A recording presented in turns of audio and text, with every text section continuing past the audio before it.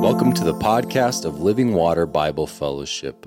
We are a church in Alamosa, Colorado, and here you can find our sermons and other occasional teachings. We hope and pray that this podcast encourages you in your walk with Jesus and increases your understanding of God's Word and the gospel. Through Jesus, anyone can have new life, can have freedom, and can have ultimate salvation. Stick around to the end of this podcast to learn more about what the gospel is and how to be saved. And now, on to our teaching.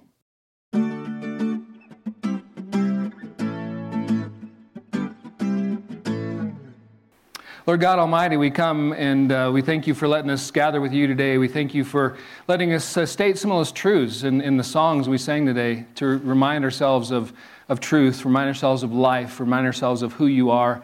Thank you for letting us worship, and thank you for that reminder that you are sovereign, that you are in control over this world and over our lives, and we submit ourselves to you again. We ask, Lord, as we open your word, we ask that if there's anything you want to say specifically to anybody here today, do so, Lord. By the power of your Spirit, by your word, speak, Lord. Your servants are listening, but we want to be your people, so please use this time, use this hearing of what you have to say, Lord, to bring us into the place that you want us to be, the people you want us to be, how you want us to live. We know that you are the Lord, and we want to follow you in all things.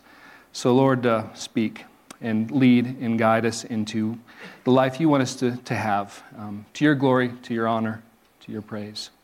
In Jesus' name, we say amen. Please open your Bibles to the book of Revelation. Revelation chapter 3, verse 7. Revelation chapter 3, verse 7. Because I've been up so long and had so much coffee, I'm spazzy this morning. So I'll talk really fast until I crash, and then I'll slow down and make some application.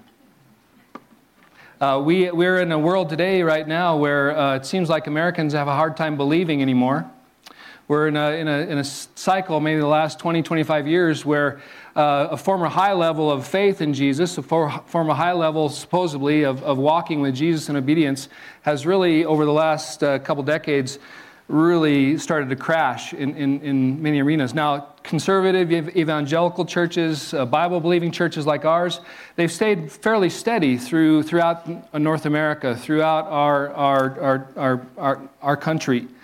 We've since our inception, since our beginning, we have been, in many ways, a Christian nation. Not by any means everyone was Christian. I'm not saying that, but our dominant religion, our faith, has been in the Lord Jesus Christ for a long, long time now.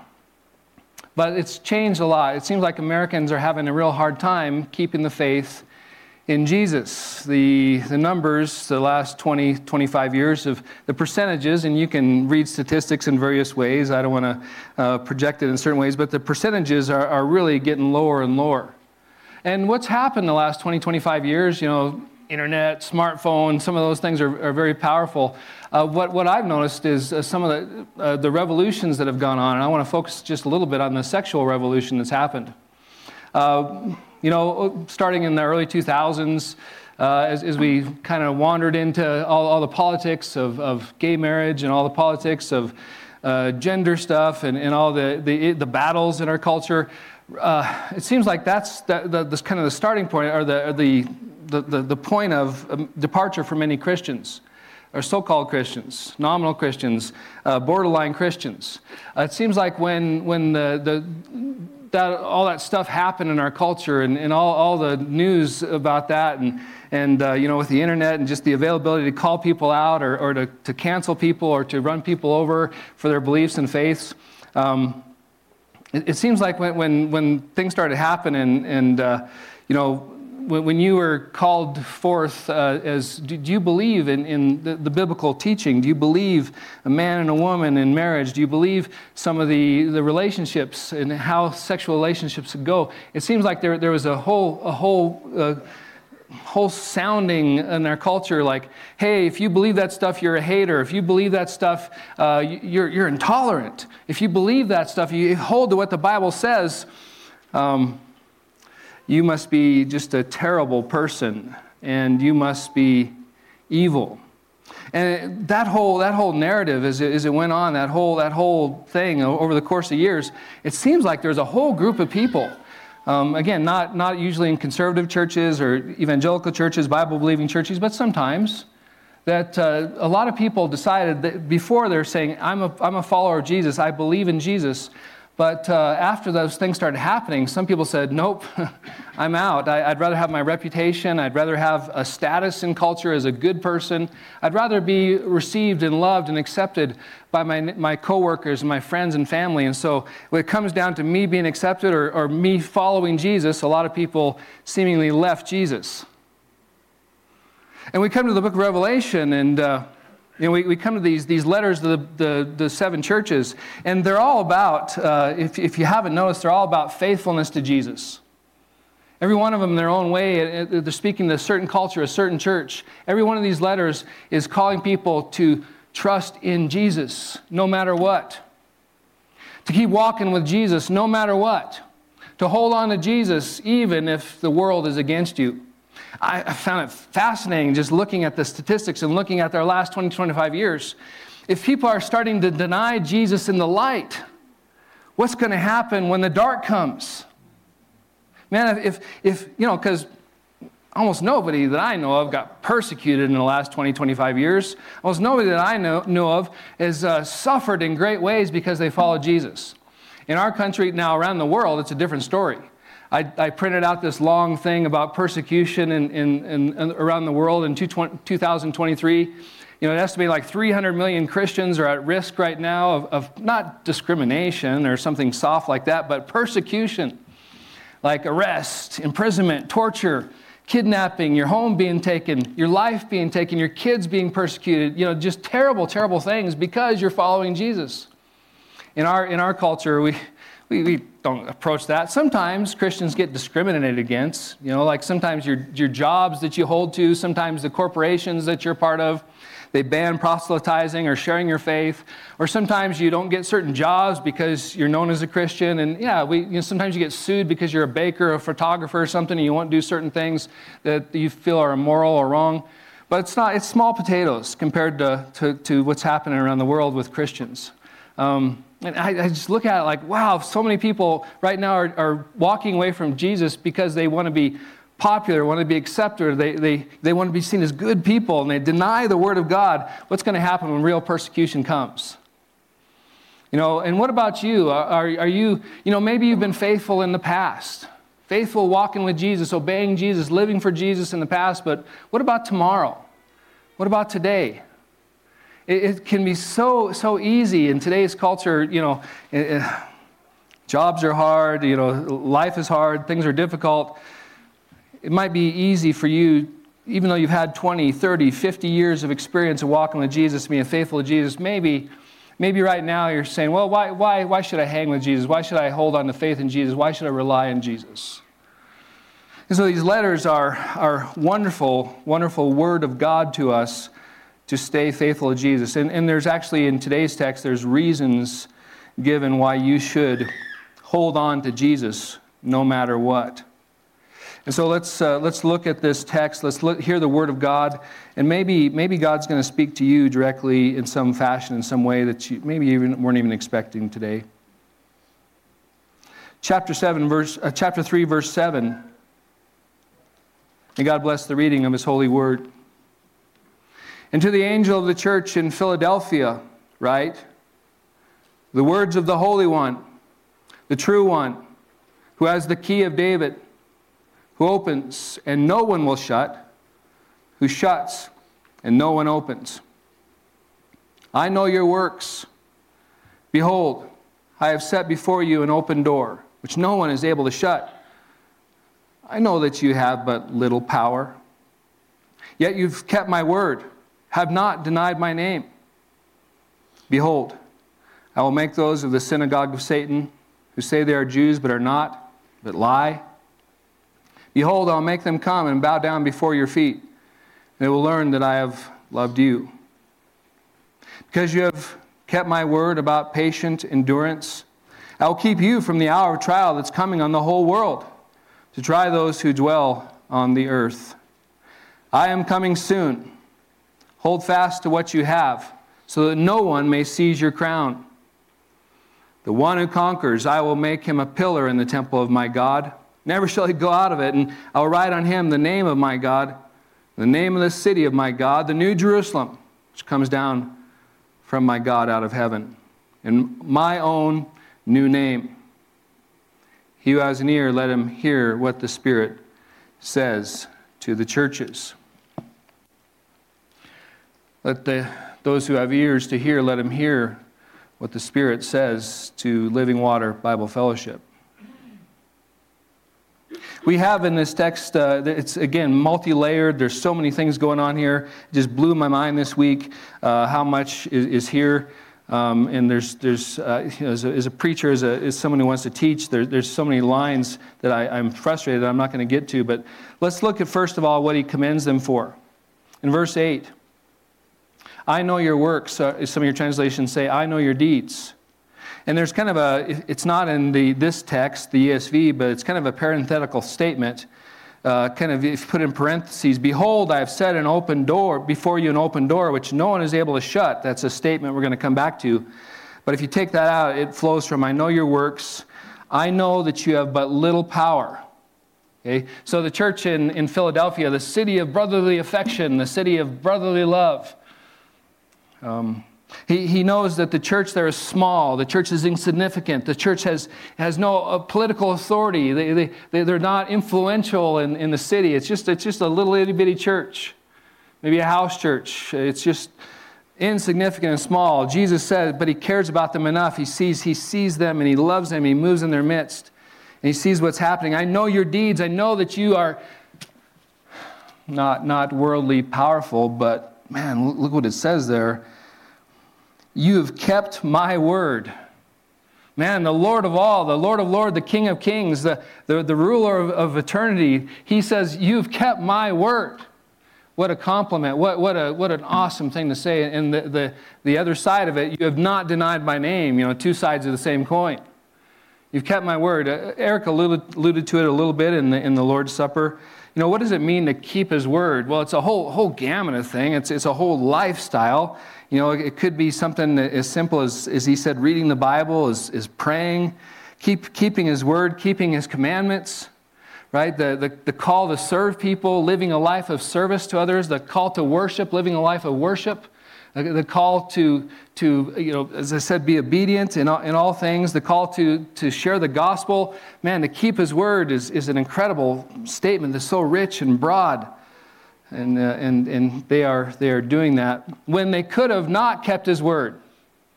In the face of persecution, remember, all these churches are being attacked. All these churches are under threat. All these churches are not facing discrimination, like sometimes we face. They're facing attack. They're facing jail. They're facing torture. They're facing death. They've kept his word in the fire. They've kept his word in the testing. And Jesus is, man, and they could have denied him so easily. Wouldn't it have been, you send your kids to school and they get persecuted. The kids growing up in that little society, they're only given certain jobs. They can't take those jobs because those are for the other religions, the other faiths. The Christians are kicked into the corner, put down in a way of living where they can't, dream their dreams or whatever. They can't fly. And it would be so easy in those situations to deny Jesus. Oh yeah, we used to be Christians, but we're not now. To get the job or get the money or get the promotion or get acceptance. They didn't do it. And Jesus says, oh yeah, man, you guys have kept my word. You haven't denied my name. And what a beautiful statement. So in the past, again, we're suggesting that these churches maybe started 55 AD, right around 50, 55 AD, somewhere in there. And if this is, there's different opinions on this when the book of Revelation was written. In my opinion, it's late 90s. They've been 40, 45 years of faithfulness. And how many of those 45 years of persecution did they take? How many generations, did they go through? They didn't live very long back then, so I don't know. They've been suffered. They've been under duress. They've been pushed into a corner. And Jesus sees all their faithfulness. He applauds them, and he's so proud of them in so many ways. And only the Lord knows, only he sees the temptations that we face every day. Only he knows what you have to go through every day to stay faithful to Jesus. And he smiles when you do. He's pleased when you do. But here's this little church. You've kept my word. You've not denied my name. In verse 10, if you jump down there, because you have kept my word about patient endurance. And so some of your translations, it says a little bit different. You've kept the teaching about my endurance. Okay, in some of your translations, it goes a little bit different way where the teaching, the doctrine about Jesus' faithfulness going to the cross. You haven't denied that. But either way, if there was a command given to this church, maybe through a prophet in the church, maybe through one of the elders, one of the teachers there, God says, keep my word patiently, persevering to the end. When he says, you've done it, it's something amazing. Because, in our day and age, people seem to quit over the littlest things. They seem to give up over the littlest things, over a little trial, a little tribulation, a little hardship. But these people are staying with Jesus no matter what. They're staying with Jesus to the death. And Jesus sees it. And they could have walked away from Jesus so long ago, but they haven't. And people, even in our town, that some of the issues that have come up the last several years, it seems like they were faithful to Jesus for a season. They were faithful to Jesus for a while on the journey, but now they're no longer in church. They're no longer walking with the brethren. They're even denying Jesus as their Lord and Savior. Different cultures, different environments that we live in, different peoples through the ages, but right now it's easy to quit. There's a culture of quitting. There's a culture of seeking whatever's best for me or whatever I feel is good. And so we have these examples through the letters of the 7 churches of people persevering, staying strong with Jesus, and Jesus is commending them. But there's also a command here, and if you hear nothing else today, look at verse 11. Jesus says, I am coming soon. Hold fast to what you have, so that no one may seize your crown. This is you've been with us for the first 6 churches. There was 4 other places really, but 3 that came strongly out. In the church of Ephesus, he said, I'm coming soon. And remember the imagery of Jesus walking through the golden lampstands. I'm going to if you still deny me, the church in Ephesus, if you stop, going with me in the ways that he talked about there, I'm going to take away your lampstand. So it's a negative coming, so to speak, to that church. He's going to end the church. And then in Pergamum 2:16, chapter 2, verse 16, he talked about, I'm going to come with a sword in my mouth. As it were, I'm going to come in judgment to the church of Pergamum in their unfaithfulness. If they continue to be unfaithful, they continued with the false teaching. And then in 3:3 in Sardis, he's going to come like a thief. I'm coming as a thief, and so all those things are kind of negative in terms of the coming and judgment on the church for their unfaithfulness, for their yielding to culture, their giving up on faith in Jesus, on true doctrine and obedience to Jesus. But here the connotation is positive. Because this church, there's no problem in the church. They haven't denied his name. They haven't walked away from doctrine. They haven't walked away from truth. They haven't denied Jesus. And so he says, I'm coming soon. So it's more like, hold on, church in Philadelphia. Hold on to me. Hold on to my teaching. Hold on to my truth. I'm coming soon. And so you can imagine that, the people, how many of them were slaves or how many of them were wealthy people. We don't know what the mix was in that house church, but as they get excited about the truth that Jesus is coming soon, we better hold on. We don't want to lose our crown reward. So it's very positive, but that verb there, that teaching there, hold fast, like take a firm grip of Jesus in your world today. Whatever you're going through, go back to Jesus, hold firmly to him. We've been through some light things in this culture. We've been through some things from a worldly point of view that seem heavy, but in the big picture of things, they haven't been difficult. We've stayed in America in so many ways wealthy. We've stayed in so many ways safe. We've stayed in so many ways positive. We've hung together as communities. But what happens in the light, if people deny Jesus in the light, what happens when the darkness comes? And Jesus is saying to the church in Philadelphia, man, the worst could be ahead. The difficulties that are coming, you got to hold on through what's happening in the near future. And so there's past faithfulness. If you've walked with Jesus to this point, way to go. It's been worth it. It's going to be worth it. But don't stop today walking with Jesus. Don't stop in your faithfulness to Jesus. This is not the time to give up. This is not the time to quit. This is not the time to be appreciated by the world because of your wisdom of being open-minded and pluralistic and everybody's good and everybody's perfect and everyone's happy, joy. Don't leave Jesus. Your faith in Jesus, your trust in Jesus.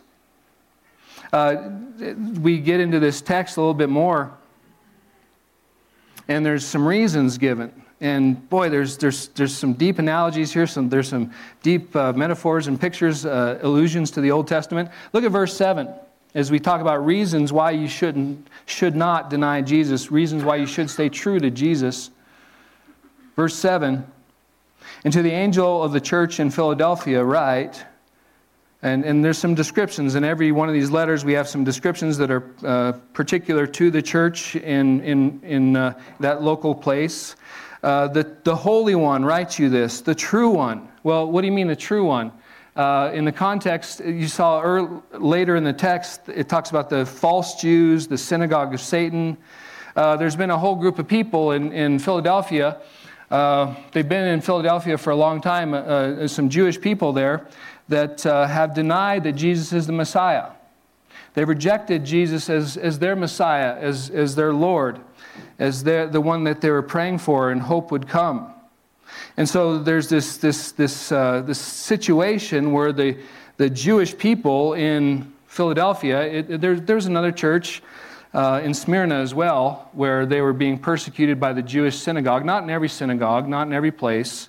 These particular synagogues were against the Christians in very strong ways that hurt the Christians very bad.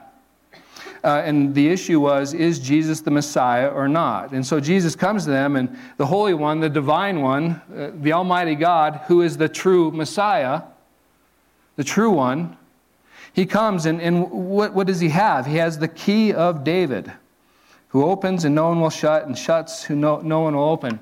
I really debated whether to go back and through Revelation, we've learned so many times that there's been so many allusions to the Old Testament.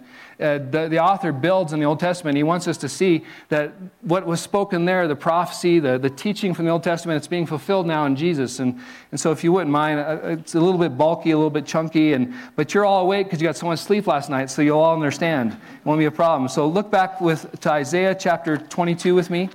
Isaiah chapter 22. Start in verse 15, if you would. Anybody reading through Isaiah right now? Your devotions? Yeah, there's some people reading through Isaiah. Hopefully you're in devotions and every morning, studying the Word of God, reading the Word of God, hearing from God in your own life. But Isaiah 22, verse 15, the context is the Babylonians are coming. The Babylonians are going to come to judge the Jewish nation. For their wickedness, for their idolatry, for their sin, and yet there's a certain group of people that are living unrighteously still, even the threat of the siege of Babylon at their door. And so it comes in the context of an oracle against Jerusalem. But let me read it a little bit and then I'll explain. Thus says the Lord God of hosts, in other words, the Lord of the angel armies, come, go to this steward, to Shebna, who's over the household. So this is Hezekiah's household, and this is the steward, the administrator of the palace. Say to him, what have you to do here, and whom have you here, that you have cut out here a tomb for yourself? You have cut a tomb on the height and carved dwelling for yourself in the rock. It's meant to be like the picture there, an ornate tomb, like wealthy, rich, ornate. Behold, the Lord will hurl you away violently. Like you're making a place for yourself. You're not repenting. but you're setting yourself up for posterity, so everyone will come to your tomb, your gilded tomb, and maybe worship you or something like that. Instead of repenting and coming to the Lord and serving Him, you're making it all about yourself.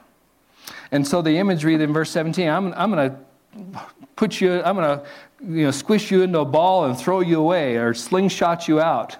Oh, strong man, you think you're so powerful, you think you're so strong?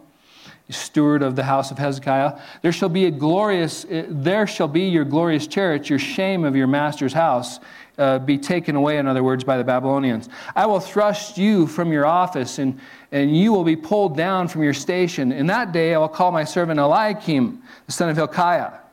Some of the Jewish people in ancient times, they saw this as a prophecy of the Messiah. I will clothe him with your robe, and I will bind your sash on him, and will commit your authority to his hand. And he shall be a father to the inhabitants of Jerusalem and the house of Judah. And I'll place on his shoulder the key of the house of David. Remember in Isaiah 9, when the prophecy of the Messiah, the government will be on his shoulder. And so, continuing theme, I'll place on his shoulder the key of the house of David. He shall open, and none shall shut. He shall shut, and none shall open. And so and it goes on from there, and there's other prophecy there, and but the idea is that there's going to be this historical figure that has these Christ-like themes. He's going to be this true ruler, this righteous ruler. He's going to open up the house, the palace of Hezekiah. He's going to open up the kingdom, so to speak, in a positive way.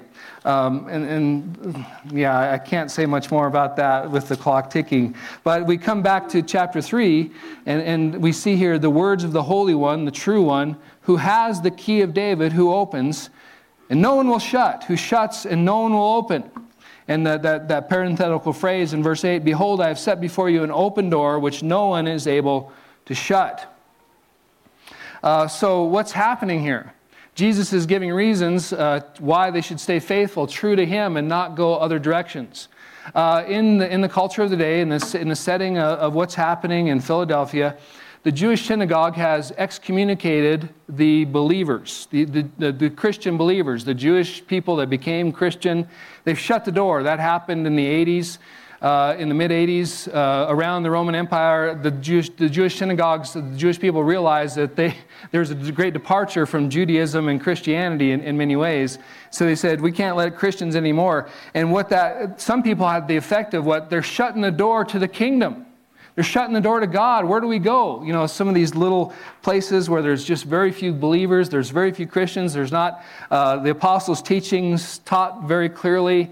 There's not an elder board, so to speak, a group of people that are teaching them. So there's some confusion, but they've trusted in Jesus.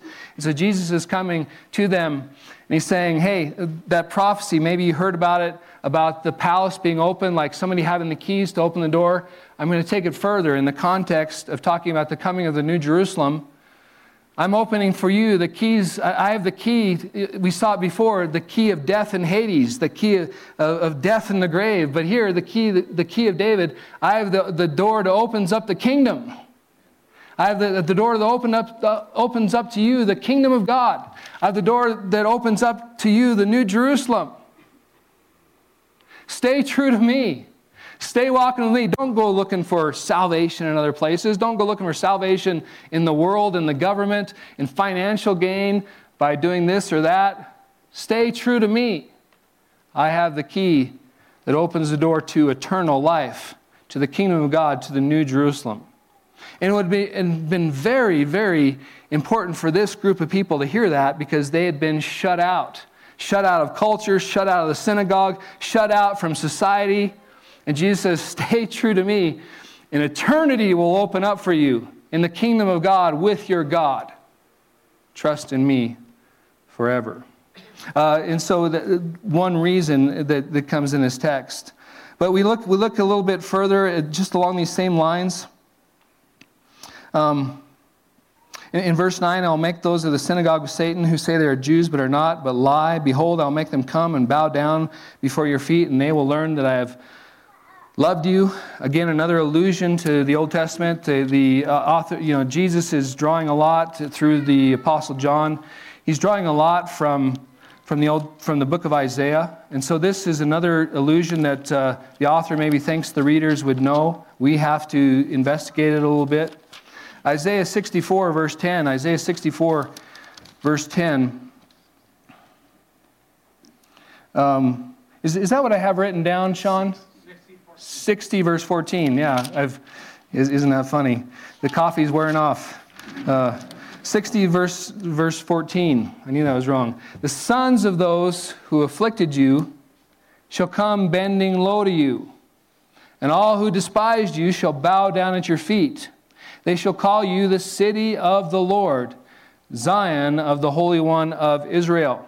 And so when the Babylonians came, when the nations came against Israel long ago, the Gentiles cursed the Israelites.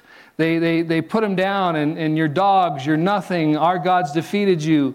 But God promises vindication to the Israelites. One day when the Lord sets them back up, makes them the head again, not the tail, the promise there to the Israelites is that one day those descendants of those Gentiles who enslaved you, who killed you, who took your land, who did all those terrible things, one day they will come and they will acknowledge that the Lord has made you His people.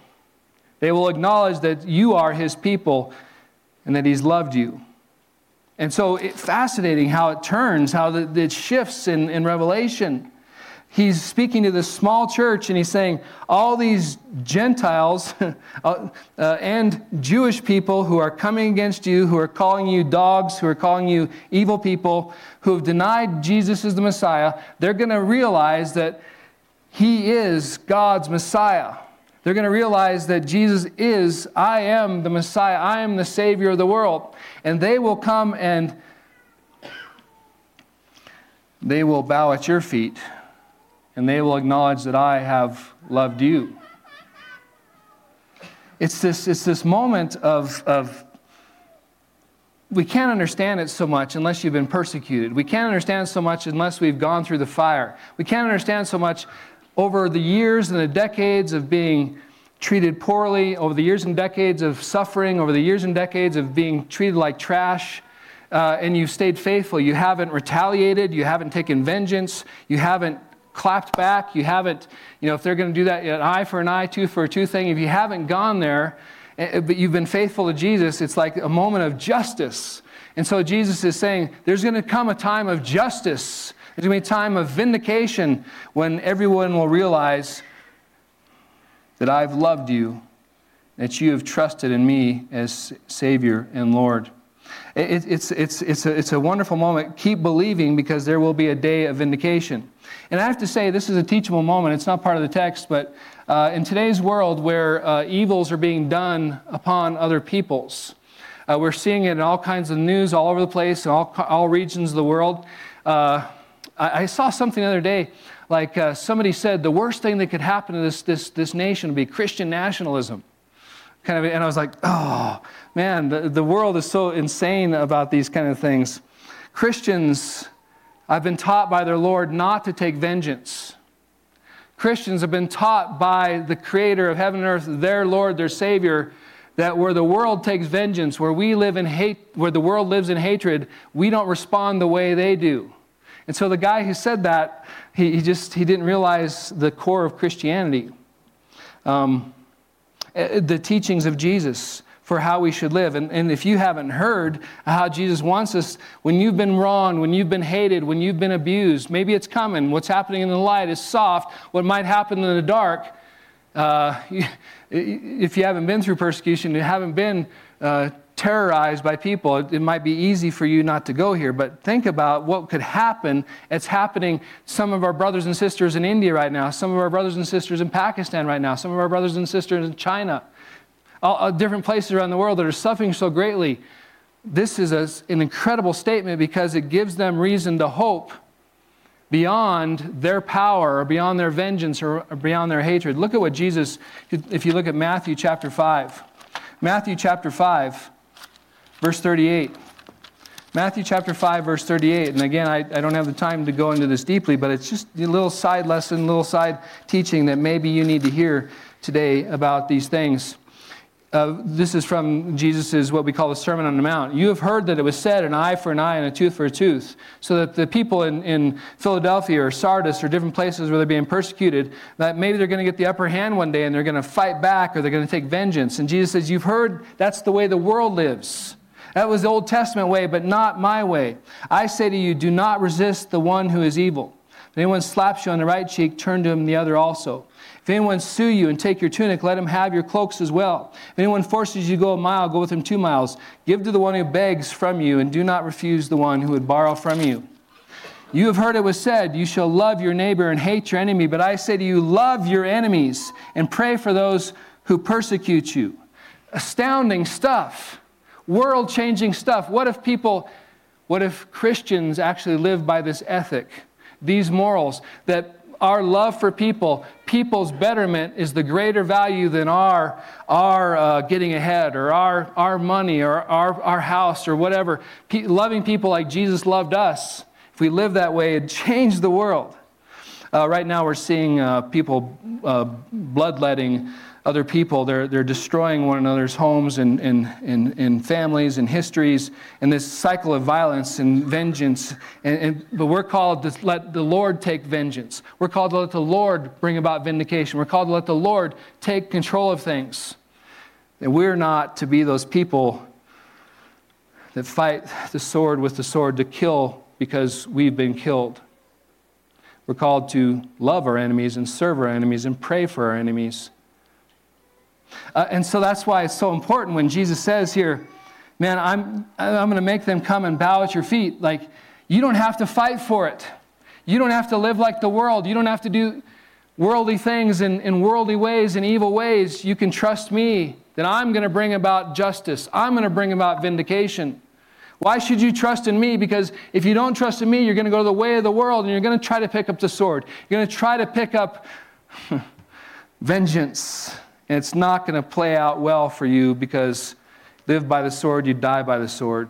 Trust me with your life. Again, live according to my teachings, my ways, and you'll see what I bring about in the end. So it's a call to faith. It's a call to believe. So another reason to trust in Jesus, because He's going to bring justice in the end. He's going to accomplish truth in the end. He's going to bring about righteousness in the end. You don't have to worry about it as long as you keep trusting and serving Him. We have this, there's more promise here, there's more reasons. Verse 10 is a famous one. Look at that with me, chapter 3, verse 10, Revelation. We're going to get into this more in future sermons because this is a huge topic in the book of Revelation. But look what it says, because you have kept my word about patient endurance. Okay, so they've obeyed Jesus to stay persevering in the faith. They haven't given in. They haven't given up. They haven't become worldly. I will keep you from the hour of trial that is coming upon the whole world, to try those who dwell on the earth. So a famous verse, maybe you've heard it, maybe you haven't, I don't know. But it's really, the way it's set up is really, there's a word play here that we can't hear in English, but because you have kept my word, I will keep you from. O little church of Bethlehem. No, a little church of Philadelphia. Because you've kept my word, I will keep you from the hour of trial that's coming upon the whole world, upon the whole earth. It's like, whoa, what's this about? So initially, the promise, it seems like it's going to happen in their lifetime. It's going to happen, something that's going to come about for the church of Philadelphia. But then we look at this and some of the language here, the hour of trial. Is that a period of time? It seems like some of the translations you read, like the King James Version, the hour of temptation, the hour of testing. The ESV is the hour of trial. It's maybe not a period of time so much as an event. The way it's placed in Revelation, this event is coming. This event is coming. Kind of deal, and it's an hour of testing. Well, who's being tested? Who's on trial here? That is coming on the whole world to try those who dwell on the earth. So the language there, the testing, the trial, is going to try those who dwell on the earth. Now I'll give you a little insight as we read through the book of Revelation. That phrase, those who dwell on the earth dwellers, those who dwell on the earth, whenever you see that in the book of Revelation, it's always talking about the non-Christians. It's always talking about those who are outside of the church. It's always talking about those who are out of the new covenant, who aren't believers in Jesus. There's this hour of trial, this event that's going to come upon the earth dwellers, and it seems like it's a comprehensive, like all the earth dwellers, and it seems like it's a huge event, the whole world. I ran down some paths this week reading this and trying to interpret it. Some would say, well, it's kind of like Luke chapter 2 when the census that Tiberius Caesar put out to the whole world, it was really just the Roman Empire. Some would say it's more of a localized thing. It's not really the whole world. But again, the language in other ways is so comprehensive, I have a hard time going there. So what is it? What's going on here? What's transpiring? What is it talking about? Because the way it's set up, you've kept your faith in me, you've patiently endured, so I'm going to keep you from what? I think what's the hour of trial, is my interpretation of this, and again, you might differ with this, and that's okay. The hour of trial is the Great Tribulation. It's in the context of the book of Revelation. Something massive is coming, something we're going to talk about, chapters 6 through 19. Will we experience it? Will we go through it? Those are huge questions that we have. What you keep in the light, will you keep in the dark? Is the dark coming? Some of those fascinating, deep, amazing questions are being asked right now as what's happening in Israel might be a harbinger, a foreshadowing of what is coming. We come here to this text, and it's just this hour of trial that's coming on the whole earth. What does it mean? Well, if it's about the earth dwellers, the unbelievers, they're going to be tried. And the way I interpret it, the great tribulation is a time of God's judgment and wrath upon the world, upon the earth dwellers. So what the promise is that you're going to be kept from that wrath. You're going to be kept from that judgment. And what does that exactly mean? Well, we're going to talk about it in future sermons. But the promise is great. And so you see in the picture that the flow of the text, the flow of the teaching, keep faithful to Jesus no matter what. All these reasons. And maybe the most important reason is that you will be kept from the hour of trial. You'll be kept from the judgment of God that's coming upon the world for their wickedness, against their evil, against their God-hating ways. You'll be kept. You got to keep your faith in Jesus. Keep trusting in Jesus. It's great if you've been faithful for so long now, but what about tomorrow? What about the coming days? Keep your faith in Jesus because you don't know what's coming. You need to keep faithful to Him no matter what. I am coming soon. Hold fast to what you have. No one may seize your crown. Why do you keep faith in Jesus? Because there's a crown. There's a crown coming. There's a reward. What does that even mean? The athletic games in the Greek realm and in Turkey, they'd have these athletic games. They get this Stephanos, this wreath, this crown, right? And it's meant to, in the culture, it just meant, hey, way to go. But the crown, what is Jesus going to give us if we're faithful to Him? When we enter the kingdom of God, what does that mean, that image, that metaphor of crown? It's going to last forever. Would you give up? Would you stop now? Would you be unfaithful to Jesus now and lose that crown? Absolutely not. Jesus says, be faithful. Be faithful in the now, because you'll get a crown that'll last for eternal life. And crown, all the connotations, all the implications in the kingdom of God forever. And so, this church might be weak right now. They might be suffering. Maybe there's a greater persecution that's going to come upon them in their day. And Jesus says, keep faithful. Don't stop walking with me. Hold fast to me. And then the major, as it were, if you want to put it that way, the major promises in every text we see in the 7 letters, these promises of reward, or these promises of what's going to happen if you stay true to Jesus to the very end.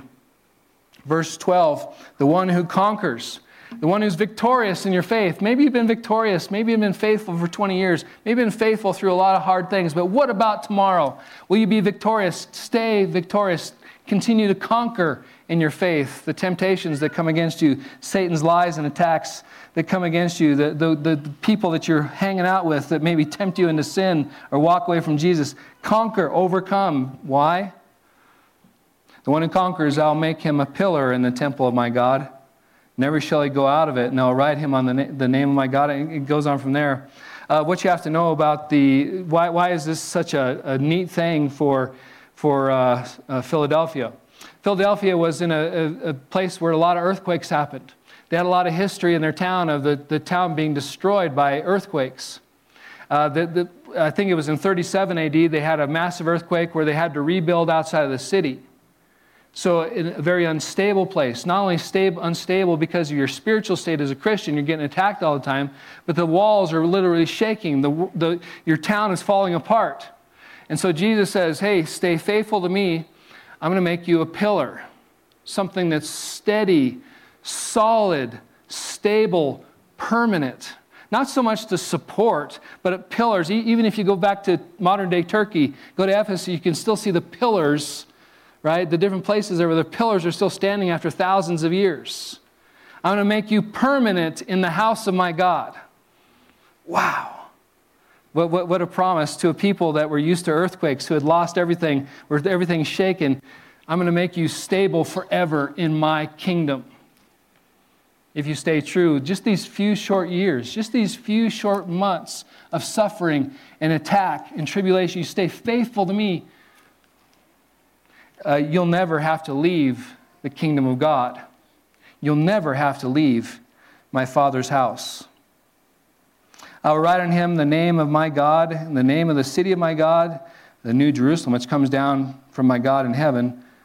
My own new name, the trifecta, so to speak. It's like an ABA pattern. Here's the Father, here's Jesus. You're going to get the Father's name. You're going to get Jesus' name. In between it, the New Jerusalem, the city of God. And again, this not a worldly city, not an evil city, but the New Jerusalem, the forever city. You get that name written on you, like tattooed on you, so to speak. It means you're a citizen there forever. It's a promise. You get, and as we go through the book of Revelation, we'll see some sealing of people, their foreheads, the name of the beast, name of the Antichrist, the name of the false trinity, or there's people that get sealed, as it were, the name of God on them. And those who have the name of God, those who have been brought into his family, those who have been made his, last forever in the presence of God. What a promise. And the world might be saying, hey, just come with us. You know, those Christians, you know, they're intolerant. Those Christians, they're not pluralistic. They're way too, you know, exclusive. They say there's only one way to salvation, et cetera, et cetera, et cetera. And you're being called right now to deny Jesus, to leave Jesus, to walk away from Jesus. And God says, man, you hold on to me. Keep your faith in me. Safety, security, stability, permanence in my house with me forever. And there's actually at the end of Revelation 19:12, it's quite a picture in and of itself. And once we get there, I look forward to preaching this whenever we get there. But his eyes, when Jesus comes back, in Revelation 19 is about the second coming of the King. His eyes are like the flame of fire, and on his head are many diadems, crowns, and he has a name written on him that no one knows but himself. He has a name written upon him that no one knows but himself. And here it says at the end of verse 12, I'm going to give you my new name, which apparently no one knows. It's just this wild kind of a thing where Jesus, we're going to be so close to Jesus, we're going to be such in relationship with Jesus that we're going to be associated with his name. And to have the name is an incredible thing in the old ways, in the old days. To have the name means everything. Promises to stay true to Jesus, to keep the faith in Jesus, to keep walking with Jesus today, no matter what, Don't you stop walking with Jesus. Don't you stop in your faithfulness to Jesus. I don't know what the future holds. I don't know if we're just here for a little while longer. I don't know if I'm going to see my grandchildren's grandchildren. But Jesus is coming back. And these days are short. Even if you live 80 or 90 years, they're short. But the kingdom of heaven is forever. Be found in the kingdom of heaven. Be faithful to the very end, even to the point of death. And one day it'll be yours. Luke, would you please come? Heavenly Father, we ask your blessing upon us as your people that you've saved. We ask your blessing upon us, your people that you've won by your strong hand. We ask your blessing upon us, the people that you've purchased with your blood. We ask that you would keep us, Lord. We hear this sermon, and Lord, I hope it's my intention, I hope it's everyone else's intention that we'd be intending to walk with you no matter what. But we realize, Lord, that you're the one who saved us by your grace, and you're the one that's going to keep us by your grace. And so we ask, Lord, that you would keep your strong hand upon us, and that you would give us everything we need to walk with you faithfully to the very end.